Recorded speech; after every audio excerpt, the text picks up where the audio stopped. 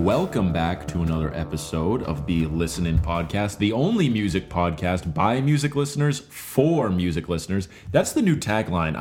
I'm running with it. Yeah, you just got to stick with it. I'm running with it. Truth be damned. Yeah, because true or not, and it's not. You can't prove it. You could, but you're just going to hope that no one will use the effort to prove that we're not, in fact, that. Anyways, yeah, we are a music podcast. We discuss music on here. Episode 84, Jake. Moving right along. It's in episode 84, 1984, Sean, in music. What do we got? So here's some good ones. The aptly named 1984 by Van Halen. Born in the USA by Bruce Springsteen. Double Nickels on the Dime by the Minutemen. Purple Rain by Prince. The Unforgettable Fire by U2. Let me see if I can find a couple more interesting ones. We got Hatful of Hollow by the Smiths. We got Meat Puppets 2. That would influence some 90s stuff with Nirvana. And Let It Be by the Replacements. Very nice. Let It Be. I love that album. Yeah. It's the superior Let It Be album, by the way. You over the Beatles, Yeah. Let It Be? Yeah. I don't have as strong of feelings for it as I do for the Beatles, Let It Be, but I think objectively that probably is true. Yeah. Could be. All right, let's talk a little history in 1984. Weird, not anything like crazy you would think about. Like, first spacewalk happened. Michael Jackson got his scalp burned during a Pepsi commercial. It's a big one. Yeah. Space Shuttle Discovery takes off on its maiden voyage. Here's one, Jake, though. Band-Aid formed. That like charitable project, music project, and they came out with that. We Are the World? No. Do They Know It's Christmas? Yeah, kind of an annoying... Don't like that song. Like, really pretty tone-deaf song. I don't like that song. Also in 1984, Sean, the Celtics win their second championship of the 80s. That's correct. Over the Los Angeles Lakers. That's correct. So, a great decade for basketball. Oh, yeah. Like, I think they saved basketball. I think we're in the best decade of basketball since the 80s. Yeah, because the thing is, like, Jordan happened in the 90s, but a lot of people say other than that, it was, like, not that great. Yeah. So yeah, good year in 84. I always like how clean and like a very nice even year. Yeah, 84, fourth half of 8. This is probably bad radio. Let's dive in with our segment Hot Thoughts, where we discuss new releases and music news. Arcade Fire, Everything Now, the new album, their 5th studio album, came out this past Friday. And to put it lightly, the critical response was poor. Yeah. The fan response was poor. This album has gotten kind of shit on and panned across the board. It's been pretty widely panned. And I think it's interesting because we both have discussed on the podcast about how we had sort of a negative reaction to some of the stuff they were doing in terms of the lead up. We talked, I think, last episode about how a lot of it was sort of ham-fisted and sort of awkward and really sort of over the top in terms of the way they were promoting the album.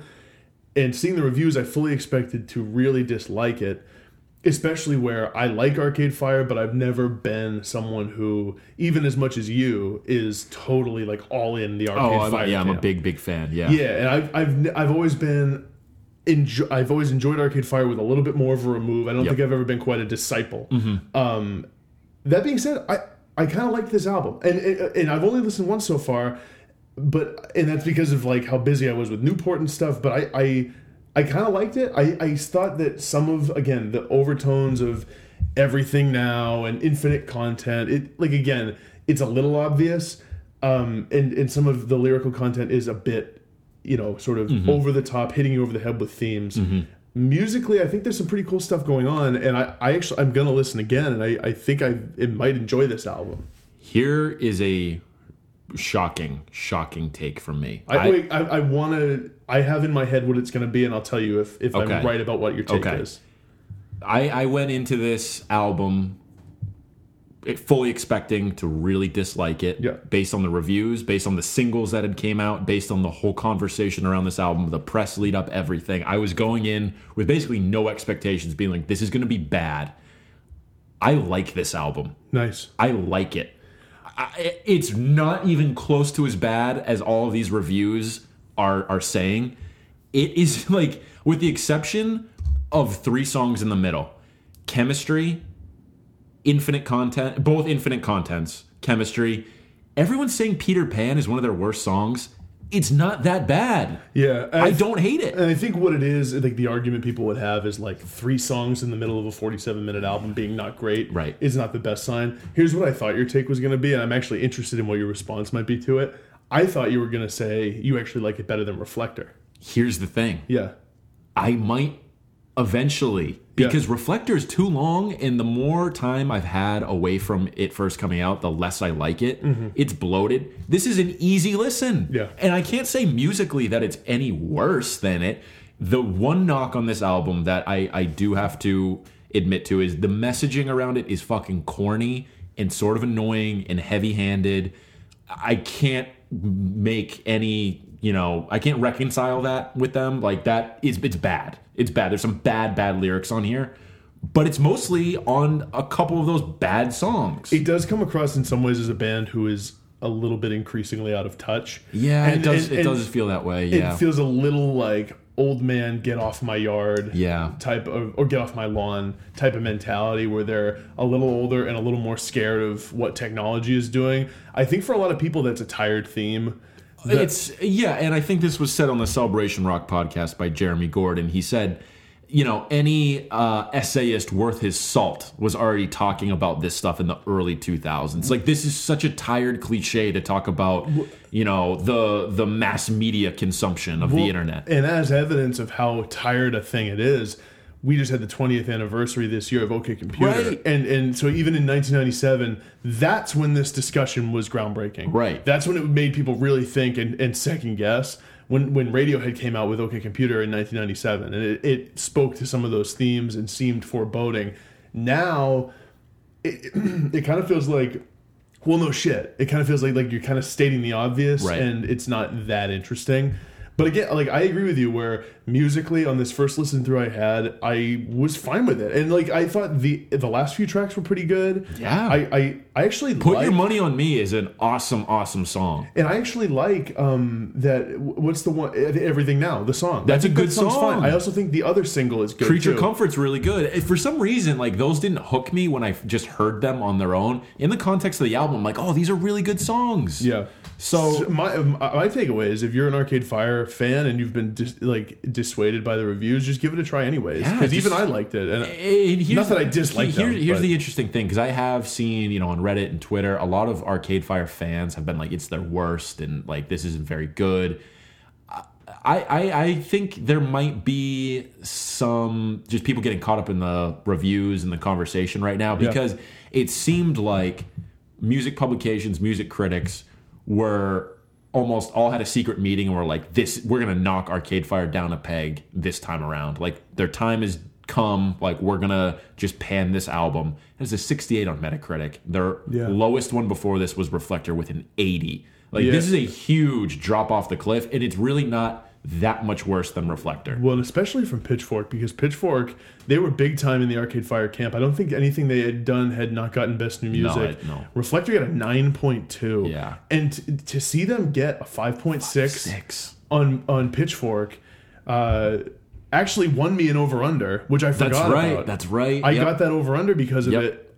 Never in my wildest dreams did I think it was going to be that far under whatever the line we set, 8.2 or something. It was actually too high. It was like 8.5 or 8.6. I knew for a while that was never going to hit for me, but you're right. A 5.6. I read that and I was shocked because that felt. First of all, it's not a 5.6. No. That felt like almost personal in a way, where they're like, "You're punitive." Yeah. That's too low. It seems like mean almost, because this album is not a 5.6. It's better. It's better than that. Well, and we've known for years that Pitchfork has.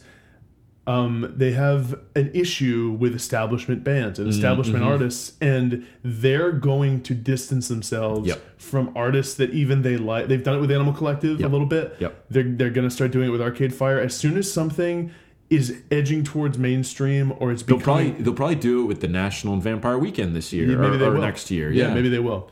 I don't know. I mean, because it just feels like with Pitchfork, the politics, the way they try to play it, they always need to distance themselves from these bands that are becoming the establishment. And I think to their detriment in some cases. I agree with that. And Arcade Fire is pretty much the establishment at this point. Because you read the reviews and it's like, you think it's this bad album. But what you realize pretty quickly is it's not. It's these established musicians who are really talented still.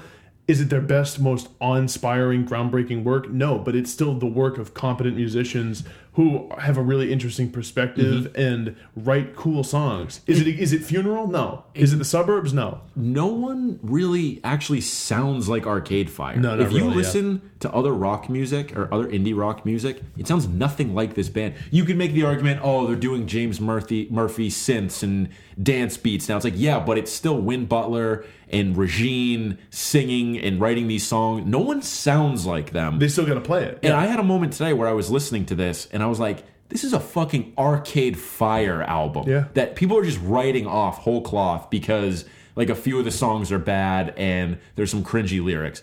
There's some really, really good songs on here. I had a moment where I was listening to Put Your Money on Me and I was like, wow, this is actually like a really emotionally like deep song where he's talking about getting a little bit older, being with this person who like he's been with for a while and just kind of living life. Those last few songs are kind of about that. And Stephen Hyde brought up a great point where he's like, I like those songs.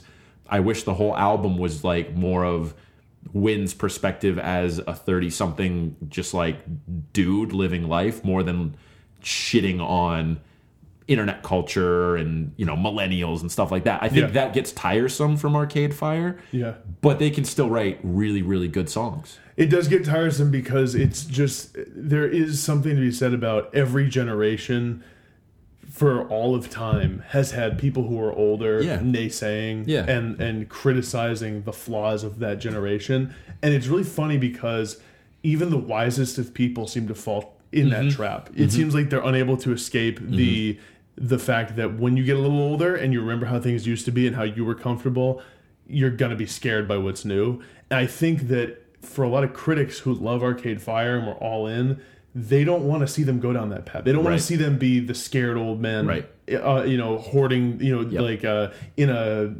Armageddon bunker. And the reason why I think maybe some of these critics are coming so hard at them is because if they do that, these critics are now not those guys. Yeah, right. They're like, oh no, I'm not criticizing the younger generation. I'm not this like crotchety old man or woman who can't deal with the kids now. Arcade Fire, they're wrong on this. It's so I think there's a lot of that too, where it's like, I got to make sure that like I don't come across this way. Like, just take this as an Arcade Fire album. Take away the press and stuff, because that's all annoying. That's all just window dressing on an actual album of pretty good, cool sounding songs. Yeah, and it becomes hard when you follow music like this to do that. If you are following, I'm shocked I was able to do it. That's why I'm so pleasantly surprised. I fully expected for all of this to just influence me and be like, nope, I'm writing this off. Right. I'm like, I've been kind of excited to listen. I've listened a few times. That's awesome. Yeah, that's really great. I'm happy to hear it. Yeah. So here's something else we want to talk about. Speaking of artists not aging gracefully, Ryan Adams went on something of a Twitter rant against the Strokes. He was shitting a little bit on Albert Hammond Jr.'s songwriting. He was making fun of Julian Casablancas, it looked like, for being fat. I mean, I guess he's gotten a little pudgier, but we've all aged Ryan Adams. What are your thoughts here, man? Okay, it seems to me like he finally got around to reading Meet Me in the Bathroom. Which I still need to get around to reading. Yes, you do. It's amazing. And he got to the part where like all the members of the Strokes in this oral history were like, yeah, Ryan Adams got Albert Hammond Jr. addicted to heroin and like was a junkie fuck and like ruined his life, basically. Which is, as things go, not a good thing to have said about you. No. But Ryan Adams like still denies it, and I believe he definitely played a hand in it. But I feel like he finally got around to that and is like, fuck these guys. And that's why he went on this rant. Here's the thing. I understand a lot of people really like Ryan Adams. They really like his music. They like his albums. I've never really listened to him. All I see is like this shit that he does and like the kind of person he is. Especially the way he's painted in Meet Me in the Bathroom. Fuck Ryan Adams. This dude is so goddamn annoying. Really? Like, he might have, like, Heartbreaker might be an awesome album. Gold might be an awesome album. I don't give a fuck. This dude sucks as a person. He sucks. everything I've seen of him on Twitter. He was at Newport Folk Fest last year and like making fun of Father John Misty. And Father John Misty shot back. Yeah, he clapped back, as the kids on Twitter like to say. Right. But, now he's doing this stuff to the Strokes, who I love. And basically all the things that were said in Meet Me in the Bathroom about the shit he would do. And just like he's this shitty drug addict who just like shoots his mouth off all the time. Yeah. It just seems like a kind of a mean, fucked up person. That's certainly how the tweets came across, and I didn't really... Is there some larger context to why now? Or is it... I literally think it's because he finally got around to reading Meet Me in the Bathroom and got to the part where a lot of people were shitting on him. Because that was what I was wondering, because I saw that those tweets were out there, and I saw people kind of reacting to them, and I didn't understand, if not for the book, why else? I don't think there's a reason. And it just seems like weirdly vindictive. Yeah. To kind of attack them. I don't...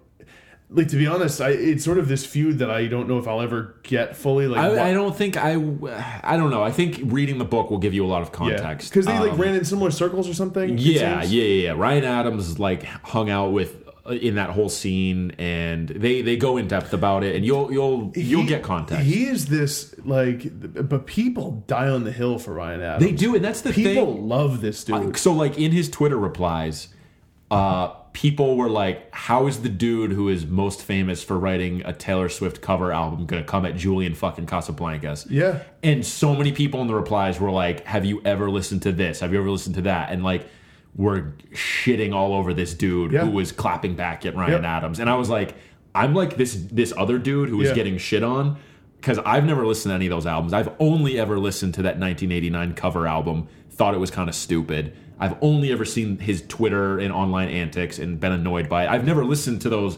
quote-unquote classic Ryan Adams albums. They might be ruined for me at this point because I just like can't stand the guy. Dude, who knew Ryan Adams had such a Twitter beehive? Yeah, beehive, right. Because people, I don't know, man. And it's interesting to see the response.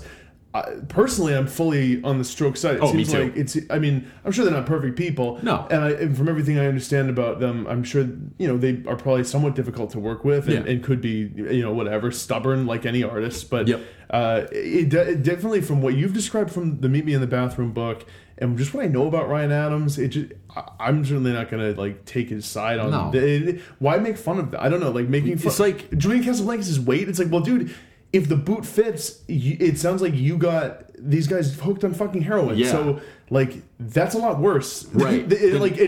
Calling names on Twitter, it doesn't come across well. No, and a girl was like, oh, I'm glad that you talked about, like, body positivity at your last show, and now you're making fun of his weight. Like, that's really fucked up and, like, childish, and, like, you don't know what's going on, or, like, why would you do that?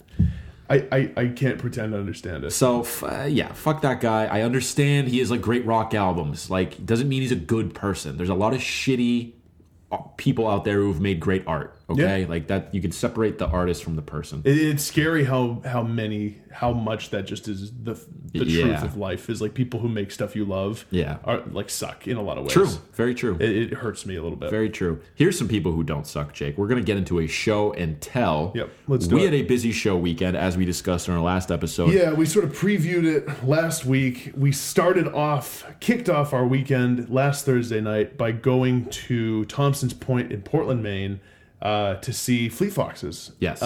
What we realized on the ride up, much to our chagrin, because we live in Manchester, New Hampshire, so the drive to Portland is like about 2 hours, a little more. Yeah. And so we left work around 5, because again, we work day jobs, and we realized about halfway there from big friend of the pod, Josh, Sandy Alex G is opening for Fleet Foxes. Yeah, who put out one of our favorite records of the year. Just one of a couple missed connections we had this weekend musically. Yeah. We'll get to that later. Yeah. But so we get there, we walk in to the venue as Sandy Alex G is closing with Guilty. Yep. That's all we heard. We didn't see him on stage for even a second.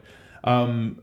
So that's at the time. It was fine. But what did you think of Fleet Foxes' performance? I thought Fleet Foxes were really, really good. Yeah. I think, and we both agreed, you actually brought this up to me. You said they seem like a happier band, and I couldn't agree more. Robin Pecknold's up there smiling, he's laughing. When we saw him back in 2012, was it? Yeah. He wasn't doing any of that. Yeah, we've talked a lot between us, and I think probably on the podcast, about how when we saw Fleet Foxes on the Helplessness Blues tour, some of the veneer that we had that was all imagined but very real to us, of them being this sort of mythic, almost mystical band, that veneer was lifted, and what we saw was a competent band that was playing their songs well, but to me seemed unhappy. And I think time has only proven out the fact that at that time they were not a mentally healthy band. There was tension with Josh Tillman as the drummer in the band. You know, they were all young guys who I don't think took time to figure themselves out. With this show that we just saw last weekend, or the last week, it seemed obvious to me that Robin Pecknold was taking things less for granted and really understanding how lucky he was to be there and how happy he was to be able to play music. Really grateful to the crowd. The crowd was giving great energy. Yeah. He was really grateful for that. Really good crowd. They sounded really good. His voice is powerful as fuck. That is something I wanted to talk about, man. With Robin Pecknold, I don't know what it is. I always knew he had a good voice. I think it has taken some time and context for me to realize how much of a gem it actually is. It is like it's like unlike any voice in music. It's actually crazy how well he can sing. Agreed. And I think part of it is like the quality of his voice is so different. It's this high, almost a little nasally register, but it's so powerful. And he can belt out these high notes with seeming ease. It comes across as so easy to him. Yeah. Yeah, and I like just a commanding voice, really. And they ended up doing like kind of the half-assed Fish cover, because Fish Bouncing had Around the covered House or whatever it is. White Winter Hymnal, so that was cool because that made like the music Twitter news and stuff, which is always cool to be like, I was at that show. Yeah, and then because Robin was like, this song is a Fish song, this next song is a Fish song, and then jumped into White Winter. Yeah, that was really cool. I thought they were great. I had fun. I had a fun time at that show. One thing, and it's not Fleet Fox's fault at all, it's actually separate from the show, it's actually a me problem, is I got there and just the whole setup of the venue, it felt very like corporate indie rock, where it's like you go and you're paying for this experience to put on Instagram and social media. There's a fucking drone flying above us, like taking pictures. You're buying your like $20 beers. Yeah, you know, it just seems like you're being sold an experience, and I'm used to that at shows at this point. Not when it's with Fleet Foxes, this band who was a huge part of like my late teenage, early adult years. Yep. Especially when you talk about that veneer that got kind of dented, peeled back the first time. It's gone now because of this, where it's like I kind of got my 17, 18, 19-year-old nostalgia sold back to me for $9 a beer at this show. And what's really interesting to me and upsetting in some ways, and I have to try to let it go, is it's a similar thought to that, where I go to the show and in my mind, it's like what you talked about. It's the veneer we thought that was sort of lifted in 2012. You go, and I have these expectations that I fully acknowledge are unreasonable of Fleet Foxes. I expect they're going to be, because their albums are works of like complex mixtures of folk and sort of almost ancient sounding music. With this new album, there's like jazz elements. It's this very complex studio work of art. And when I experience it, there's a feeling I get that I feel like only I really get. It's just a very intimate feeling. And what happens is, and I'm sure listeners can relate with other artists, you go to a show and I end up feeling like I'm butting heads a little bit with some of the other people in the crowd. Because people in the crowd are there dressed in their, talk about Instagram opportunities. They come, they're dressed in their like, their lightweight pink flannel and like a straw hat. They're wearing lots of like linens. Yeah, and a lot of linen. They're there to have fun and take pictures and be, I'm a part of this Fleet Foxes thing. And they're like, when a song like Ragged Wood or a song like He Doesn't Know Why comes on, and everyone's doing the woo and like shaking their hands and singing along. I saw someone do the rock, the Ronnie James Dio rock on hand gesture. Yeah. And in my mind, I'm like, that's so wrong. But what's difficult about that is it's not wrong. It's how they view the music. But I can't reconcile that. And it's Fleet Foxes more than anyone. There's this big disconnect between what I perceive them to be and how I've experienced them and what a wider audience experiences them as. And that's easier for me to swallow at almost any other indie rock show. It's something different about Fleet Foxes where like my brain can't make that connection. I'm like, this is a different band than what you listen to on record almost, or at least especially on that first record and EP. I'm like, this isn't that band and these aren't those fans. It's a weird disconnect. It's like this, but it's stupid because it's like that's how I perceive that band. Yep. That doesn't make it the right way. Well, it's interesting because it's like with an album like they're self-titled, or another one for me is The Wild Hunt by the Tallest Man on Earth. When I hear those songs played live, I think anyone who is that intimately tied to a record feels almost, it's embarrassingly like tied to it. Yep. Embarrassingly connected to it. Yep. And then you sort of, it just never lives up to that because other people experience it in different ways. Right. You know? Right. Exactly. So yeah, an interesting experience. I think if you're taking it just at face value of was it a good show? Yes, absolutely. We just happen to bring all this other baggage with it. Yeah, we are just potentially mentally ill. And, I don't know if it's potential. And unable to enjoy things on their surface level the way you really should. Correct. So don't be dejected, music fans, because Fleet Foxes are actually doing great things live. Yep. Speaking of not being able to enjoy things to their fullest extent, Jake, let's talk about Newport Folk Fest. And I say that kind of jokingly. I had a great time this weekend with you. As did I. And both of our girlfriends. I think we had a really fun weekend. Big friends of the pod. Huge friends of the pod. So overall, I had fun. What did you think overall of the festival itself? What were your thoughts? I think for sure, having gone last year and then going again this year, the lineup was less stacked this year by a substantial margin. I agree. Because last year we were talking about it. We had Father John Misty. We had Edward Sharp. We had Graham Nash. Help me out with some of the other. Frightened Rabbit, Julian Baker, Alabama Shakes, and like we mentioned him earlier, Ryan Adams was there. That's a big name to have. That we didn't see him, but you know, and it was loaded. And I think that either this year it wasn't as loaded, just full stop, period. Like objectively, I think objectively it just wasn't. But it also wasn't as loaded just for what we're interested in. Yeah. That being said, it was cool to see Whitney. It was cool to see Pine Grove. And we'll get into those a little more as we dive into some of our other thoughts. What were some of your general thoughts? So I'm with you on, I think objectively it just wasn't as strong of a year lineup-wise. But I have to say, there's something about just being at Fort Adams State Park in Newport, and being in Newport, and going to see it at the fort. It's this awesome setup. I am not one of these people who is easily sucked into a vibe, because I'm always like, you're selling me this thing and it's bullshit. There is something, I say this begrudgingly, there's something about Newport that I'm just like, you know what? This is different. There's something different about this festival. It feels cool to be here. There is this sense of community almost. People just treat each other a little nicer there.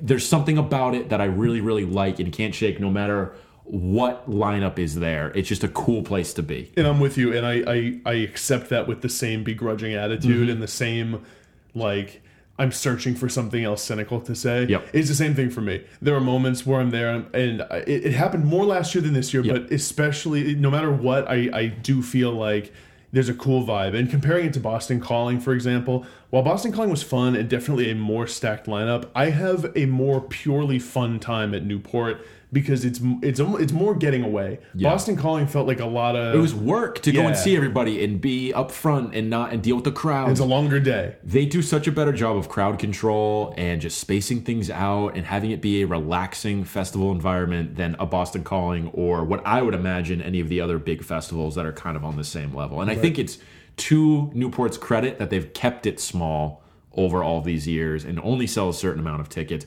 That, yes, that might limit you in terms of the lineup that you can have there, but they do a great job fitting people in and getting good artists there and doing cool stuff. So, and it seems to me from the artist perspective too, it's special for them. Like, not only all of the guest spots that they do, which we'll get into in a little bit, but just the people who are just doing a standard early afternoon set. There's this warmth and energy that comes from the crowd that the artists seem to absorb and feed back. And it's just this channeling of energy between the crowd and the artist that you don't see at other festivals. And I really don't think artists are totally used to it, because I can speak to the same thing where you go to Pine Grove as an example. You go to see them at a club or like just sort of a dingy downstairs, just small little location, like venue.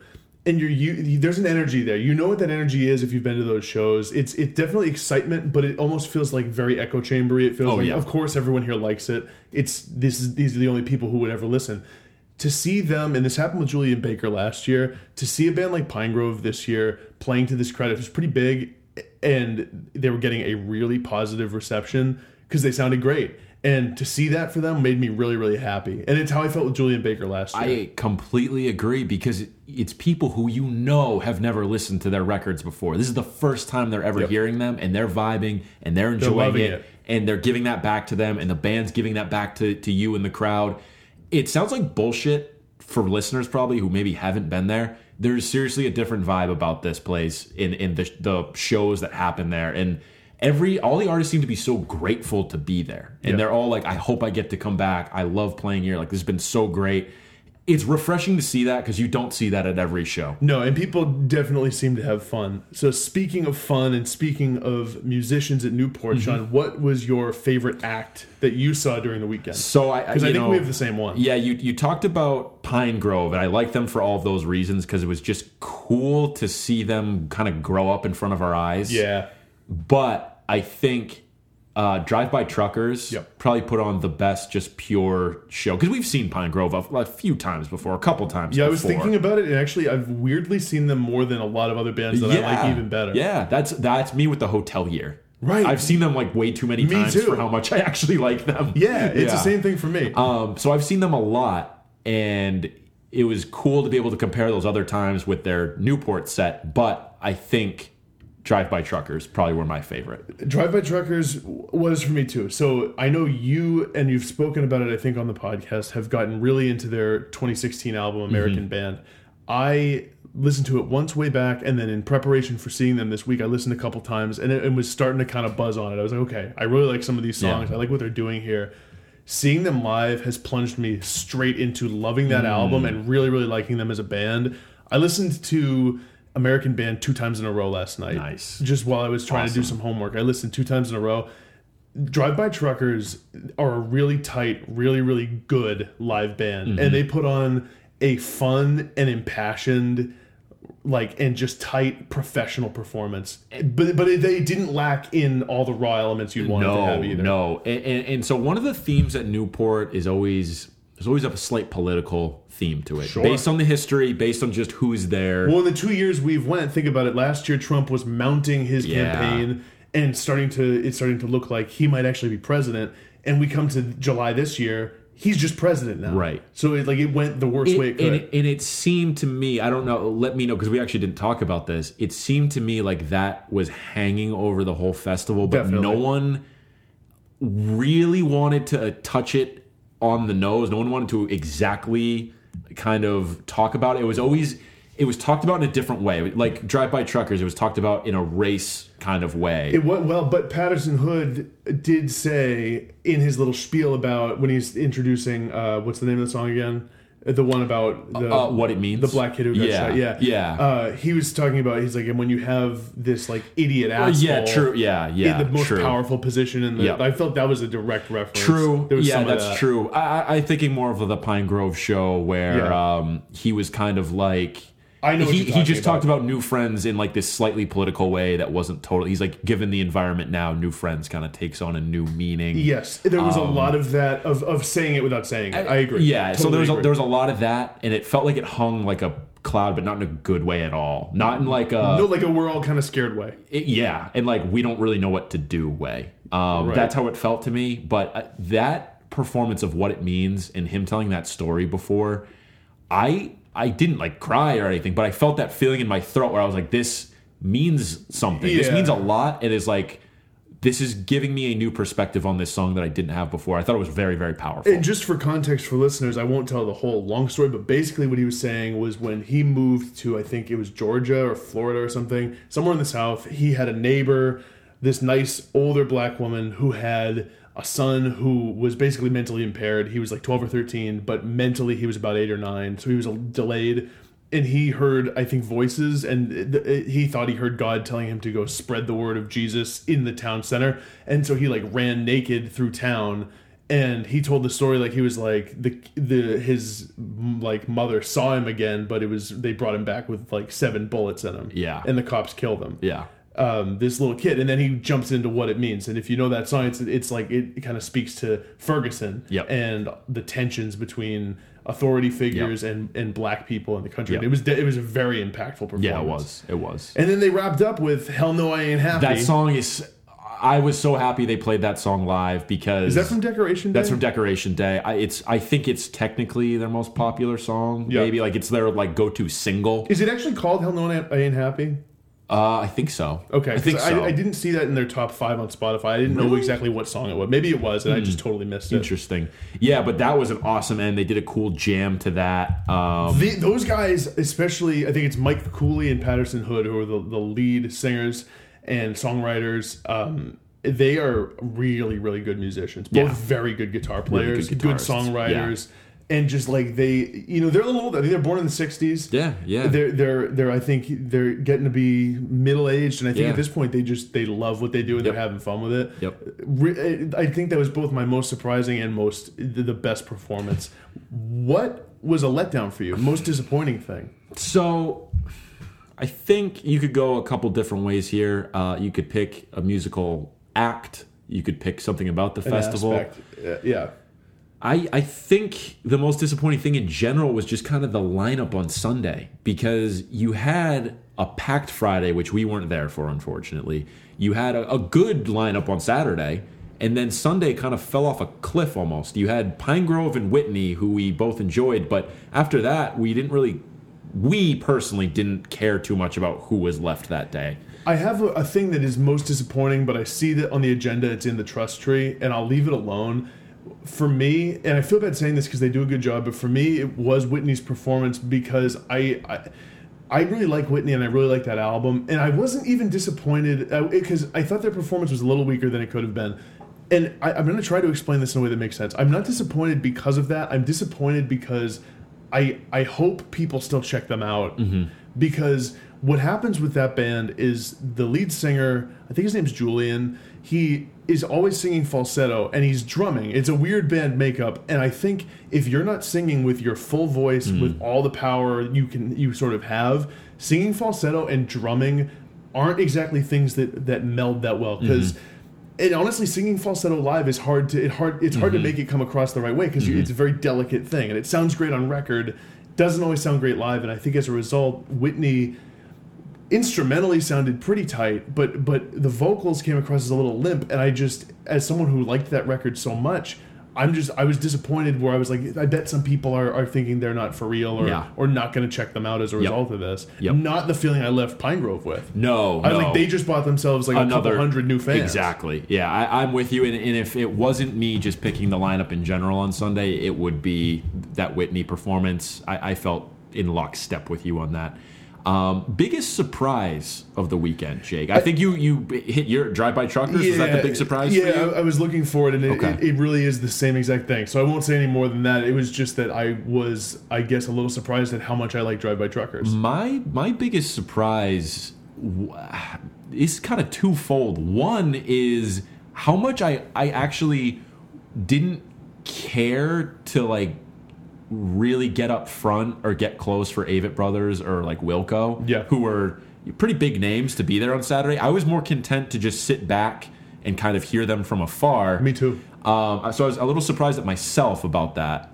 I would like to amend my biggest surprise. The biggest surprise for me was leaving on Monday morning, getting out of the elevator, and seeing John Prine, who performed at the festival, walk into the elevator after us. That's right. That could be fake, but I'm almost positive I think it was him. I'm pretty sure it was him. My other big surprise was from Sunday. They had this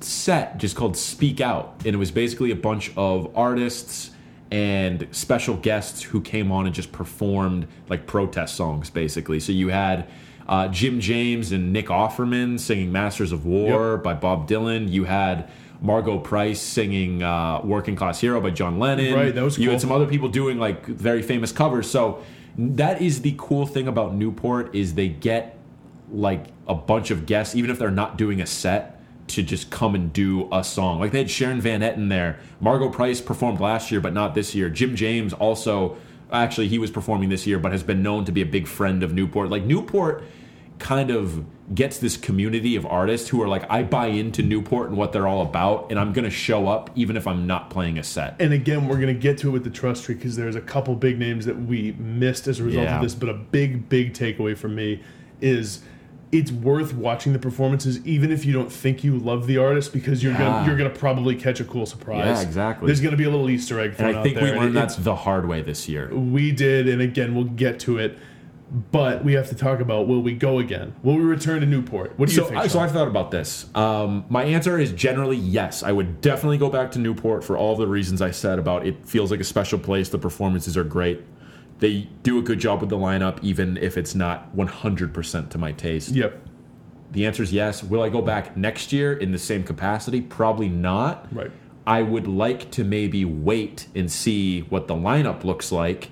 Maybe pick one day this time that's maybe the strongest and try and do it that way. The only issue is it's hard to buy just a single day ticket, and they don't announce what the days are until very close. Forever. And they're sold out. Forever. So yes, I would go back maybe in a few years or down the road. Would I go back for the full weekend? Yes. I think I need to just spend my time and money and my precious vacation days a little bit differently next summer, since I've done this 2 summers in a row now. Yeah. So I think I just need to switch it up a little bit. It has nothing to do with like that it wasn't fun. It's just I need to do something else. Because part of the reason I like Newport so much is both year we both took it as sort of vacation. Right. And I had vacation days around the weekend, and we went away, like we got a hotel and stayed down there as a group.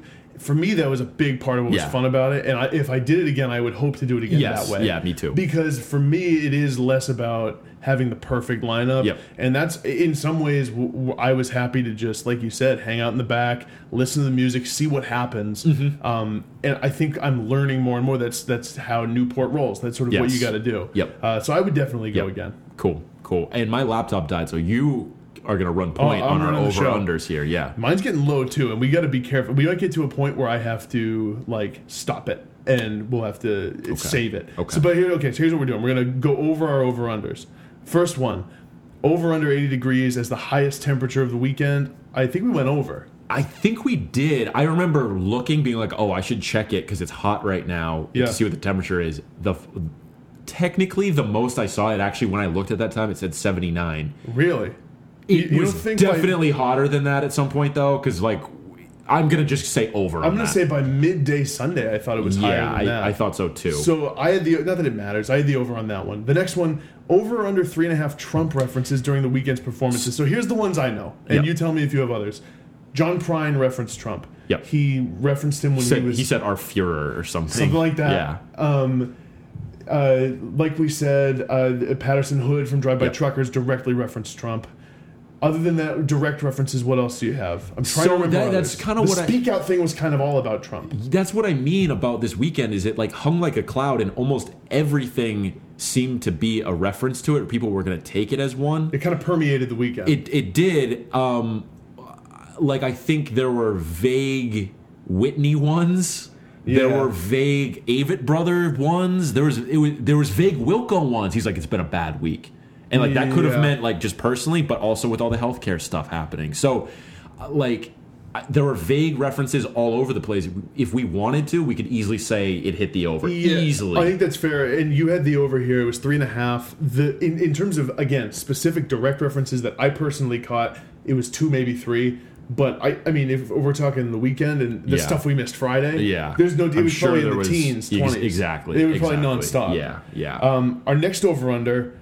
Over under $100 spent on food and beverages throughout the weekend. And we were talking, this is outside of the festival, so just in Newport, right? That's what we decided? Oh, I thought we said just in the festival. Oh, just in the festival. Just in the festival. Right, it was just in the festival. Because, I mean, a couple dinners in Newport are going to put you over 100 pretty quick. Outside of the festival, I went over. Within the festival grounds, I think I went under. I went under as well. I bought, like, a burger one day. I did one day where I just didn't buy any food. I spent the most money on beer, though. You buy like 3 beers and you're like donezo. I bought a total of 5 beer tokens, and it's $8 each. So you spend $40 there. That's about what I spent on that, too. I think I bought a grilled cheese that was $9. That's insane, So that's got me almost at $50. I got a falafel that we split, but I still am far from 100. Yeah, I didn't hit 100 in the festival grounds, which I'm happy about.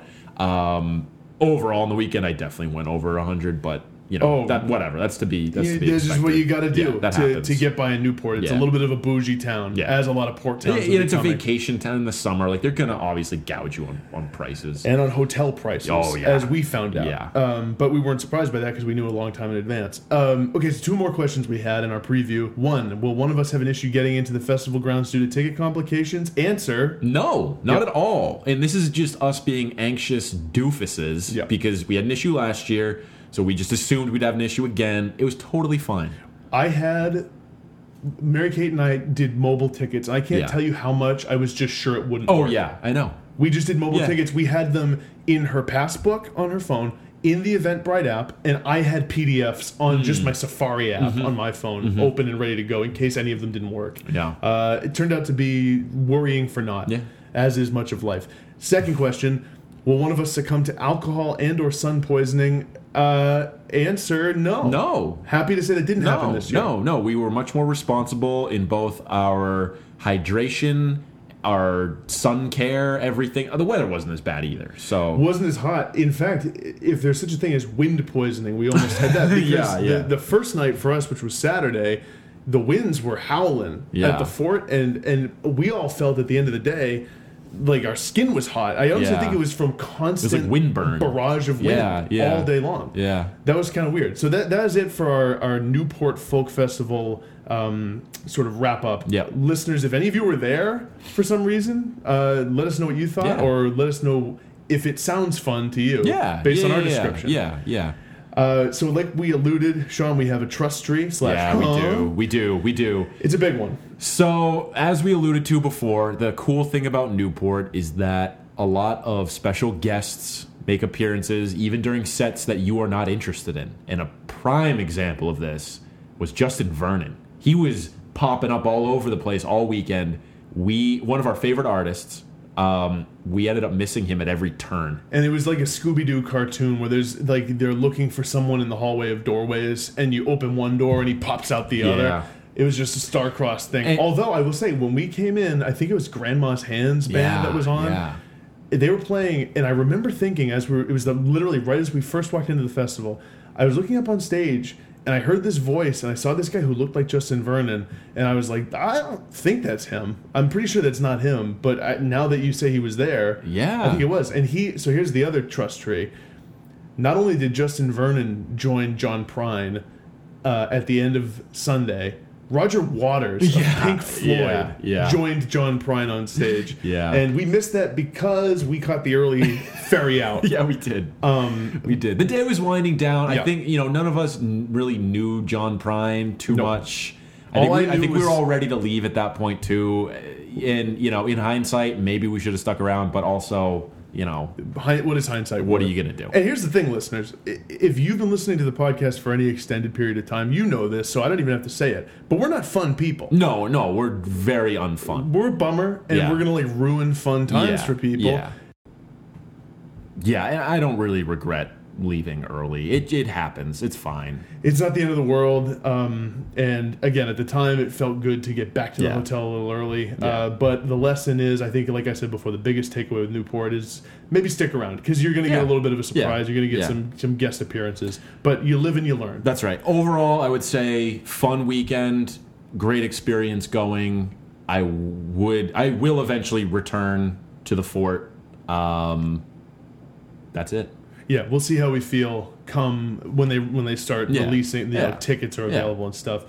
One quick final segment, recommendations of the week. I have one this week, and it's just because I heard someone reference it, and I remembered how much I love this song. She's a Rainbow by the Rolling Stones. Oh, yeah. That is so the Rolling Stones, when they tried going psychedelic, it's sort of a famously unfruitful era for them where they came out with their Satanic Majesty's Request, and it comes across...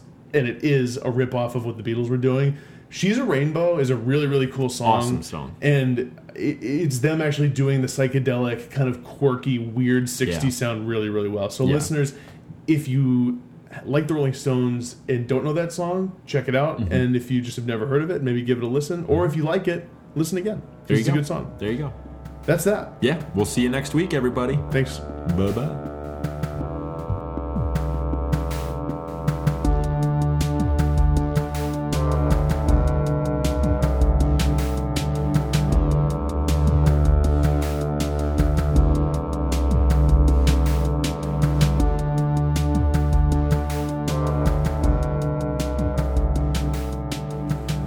We are on for... What episode is this going to be? 84. 84. Oh, I gotta look up the music thing. We basically already just had a personal podcast. Yeah. Can you imagine putting that conversation to wax? Carried out over what? No, I don't know. I mean, no. Like, are there podcasts out there that are like that? I think that's what something like a Podfathers tries to be. But yeah, I think it's like almost... I don't even know if it would be interesting. Because maybe it would. I don't know. Because it's just like... Because it's like so like personal and stuff. Yeah. I don't know. I don't know either. Want to do a quick Thrones thoughts? Yeah, I'll give you my thoughts. I think... So it was either the best episode of the season so far or at least the most eventful. I think... I read something on Twitter or somewhere where they were like, they basically packed a season's worth of activity into one episode. Yeah. And it's true, and their hand's starting to be pushed in that way. And I appreciate that, though, because it's better than the table setting and withholding those big events for the second to last episode. So I wanted to just ask you this. I'm not sure if it's what he's talking about, but I have a pretty safe bet it was. I saw Andy Greenwald having some sort of Twitter conversation with someone about how... I think his argument was that Thrones was the savagery was too much, and I think he was probably referencing the Cersei scene with the sand snakes. Oh, yeah. And I think his argument was that it was over the top. Yeah. Did you feel... Because, I want to know your opinion because I was watching it with that in the back of my head. So in my mind, I was watching it and I was like, oh, yeah, they did maybe go a little too far with that. That was, like, really gross. So let me start this by saying this was the best episode of the season so far. This was back to being Thrones, doing Thrones things. It was really good. Where you had people meeting up and talking and not just doing all exposition. It was actually like they were doing that political dance that I loved in the first couple seasons. And it was so great because in those first couple seasons you had the Cersei and Robert and Varys and Littlefinger all kind of controlling things and being the major players in King's Landing and stuff. It's flipped now where these characters who are like on the bottom rung season powerless are now the people playing the game and in charge, which is awesome to see. It's really interesting because in some ways Game of Thrones is just like a more savage, more ruthless coming of age tale. Like that's what it's kind of just like what life is. Yeah. Because it's just about how you go from being the person who knows nothing and is powerless and is just sort of adrift in it, and then all of a sudden you're the people calling the shots, and you don't know any better than anyone else did. Exactly. And that's where like Jon and Daenerys are now at. Yep. Even though Daenerys seems to think she knows everything. She's a little bit continues to annoy me as a character. I get why she is the way she is. I don't think they're painting her as a super likable, like eventual hero. Well, again, maybe she's not supposed to be likable, but she's definitely, I think, cooler in concept than she is in truth. And Jon Snow, I thought that those scenes were cool, seeing them meet and stuff. Jon's kind of dumb though. He's too like hard-headed about what he needs to get done and doesn't understand how to like do it with a little finesse. Yeah, he has too much Ned in him, which is weird because spoiler alert, he's not Ned's son. Right. So big spoiler alert. Right. Actually probably the biggest in the whole series. Yeah. But I mean he was raised by him, I guess, and he sort of like looked up to him a lot. I thought what am I thinking of? The other scenes. The Cersei scene with the sand snakes, it was it was like I don't know if I mean nothing bothers me. I don't really care. Like I'll find it upsetting, but I'll just stuff it down. That scene was pretty fucked up. So fucked up. So the only problem I actually have with that scene, I was like, this is actually a genius thing to do from Cersei. Like it's pretty fucked. It's very fucked. But it's like fucked on this like so treacherous and devious level. It's genius. I felt really like upset after I watched it. Yeah. But my only issue with that scene, it's not the savagery that Greenwald is referring to. It's that it's happening to this character that I don't really care about, so it feels sort of hollow.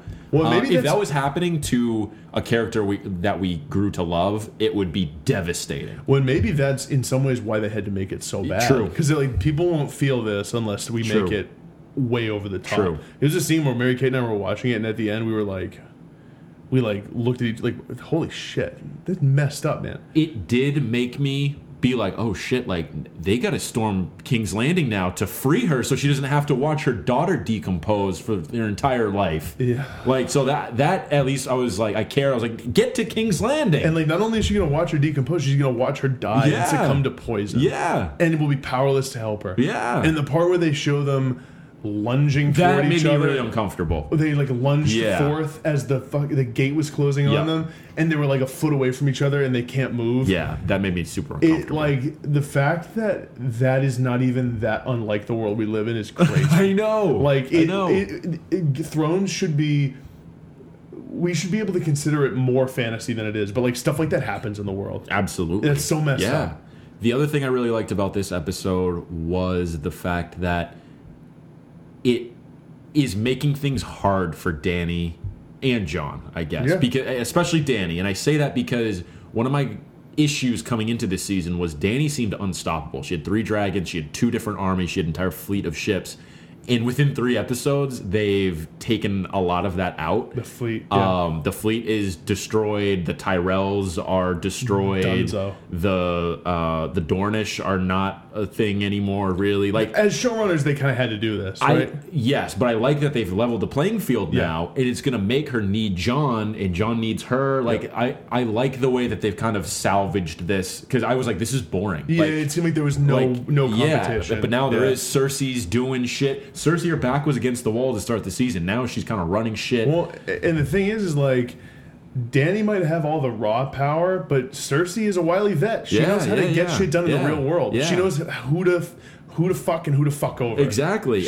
She knows exactly what to do. And I love that they've kind of evened the playing field, and it makes Dany's story so much more interesting now. Like, how are they going to do this?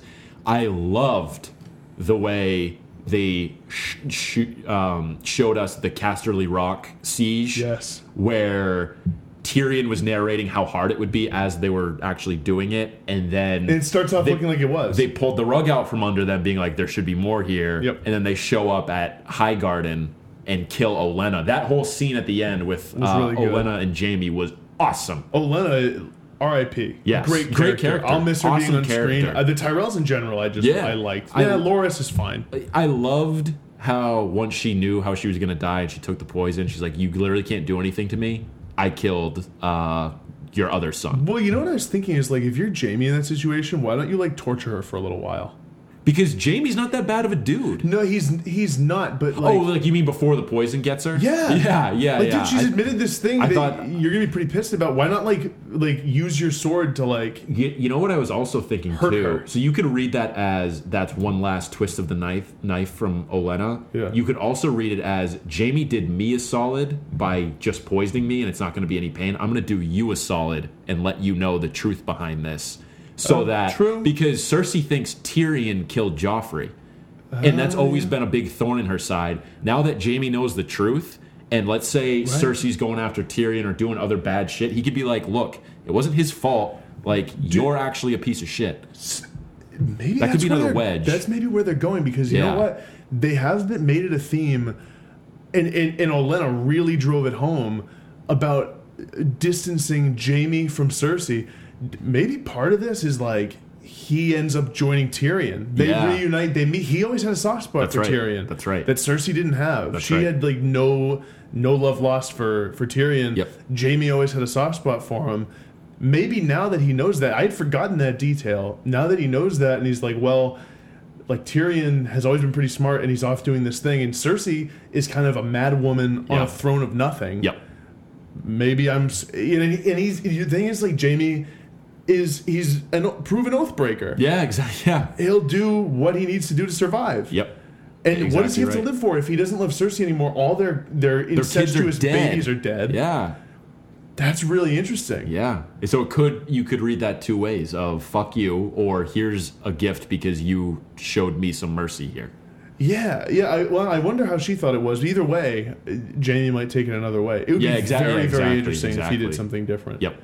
So I thought this was a great episode. This was back to what I love about Game of Thrones. Me too, and I think that the rest of the season can only maintain the same pace. I don't see how they could slow down. Yeah, you would think. Yeah. Unless they're like, ooh, that was a little too fast. We have to pump the brakes. Dial it back, yeah. One last thing. What did you think about how Bran handled his interaction with Sansa. That was weird, right? Well, I don't think he can help it at this point because he's not in reality anymore. He's seeing like fragments of time all on the same plane, basically. So he can't be a normal person. No, he could use a communication specialist, dude, because he needs someone to like say that in a way people get it. Because Sansa was like scared of him. But the other Three-Eyed Raven was kind of the same way, right? And he's spoken like fucking riddles. Well, and again, I know that like he maybe can't control it. Yeah, but you'd think that he'd be able to like, because she was like, "What do you mean?" And he won't even explain it. It's hard to explain. Try. So I saw something really funny on Twitter. It was like, Bran is your annoying cousin who just discovered weed. Just like kind of out of it, like it's hard to explain. Yeah, that's a good point. But yeah, that was in the way he was talking about like her rape was super weird. That's a big part of what I meant. Where it's like, what is he on about? Yeah, that was weird. Like, why are you commenting on her looks? Yeah. I think what he was doing, obviously, very ham-fistedly, and I think he has no social graces like so many geniuses. Yep. But he's trying to prove to her he does have this ability. Yes. But he didn't do it with any tact or grace. No. It was weird. He did it with none. Speaking of the scenes in the North, by the way, Sansa as like a leader is fucking awesome. Yeah. She's cool. I really like Sansa. Better than Jon is, and just like knows shit and gets it done. Littlefinger being there really makes me nervous, though, even though she seems to see through his bullshit. That speech he gave about fight every battle everywhere all the time was awesome, though. That's like that is like a big callback to Chaos is a Ladder, kind of. Yeah, I liked it. I liked the undertones of that, too. Yeah, I thought that was really cool. Like, I like Littlefinger just because he's interesting to watch. Yeah, I do, too. He's like, I feel like he's a little bit like the Joker in The Dark Knight, where like if he got what he was going for, like he wouldn't know what to do with it. No, right. Like the dog chasing its own tail or whatever the analogy is. Like I don't know that Littlefinger would really be happy, right? Because he just likes playing the game. Yeah, he does. He just likes he is just an agent of chaos. I almost feel like he puts himself in harder situations than he needs to, just to be like for a challenge. Yeah, yeah. Like he probably could have gotten onto Dany's crew or like still been doing stuff in King's Landing, but he's like, no, fuck it. I'm going to go up to the north. Yeah. Because I'm like weirdly obsessed with Sansa. Yeah. And see what kind of shit I can get into. Your sister. He's just so weird. Yeah, he's so a weird guy. So weird. Anyways, a really good episode. It was one of those episodes where I didn't want it to end and like wanted to watch the next one immediately. So any friends of the pod who like Game of Thrones, let us know what you thought. Maester Josh, hit us up on Twitter. What do you think of this episode? I saw on Twitter that you said that you have the panic button out now. It's on the desk. Last week he didn't. Maybe it's just it was across the room. Yeah. So I don't know. We'll see. I'm interested in what your thoughts Let us know. Maybe we have him on mid-season or at the end of the season to discuss the season as it went. You good? Yeah. Let's dive in. All right. Let's do this thing. All right. Ready? 3, 2, 1.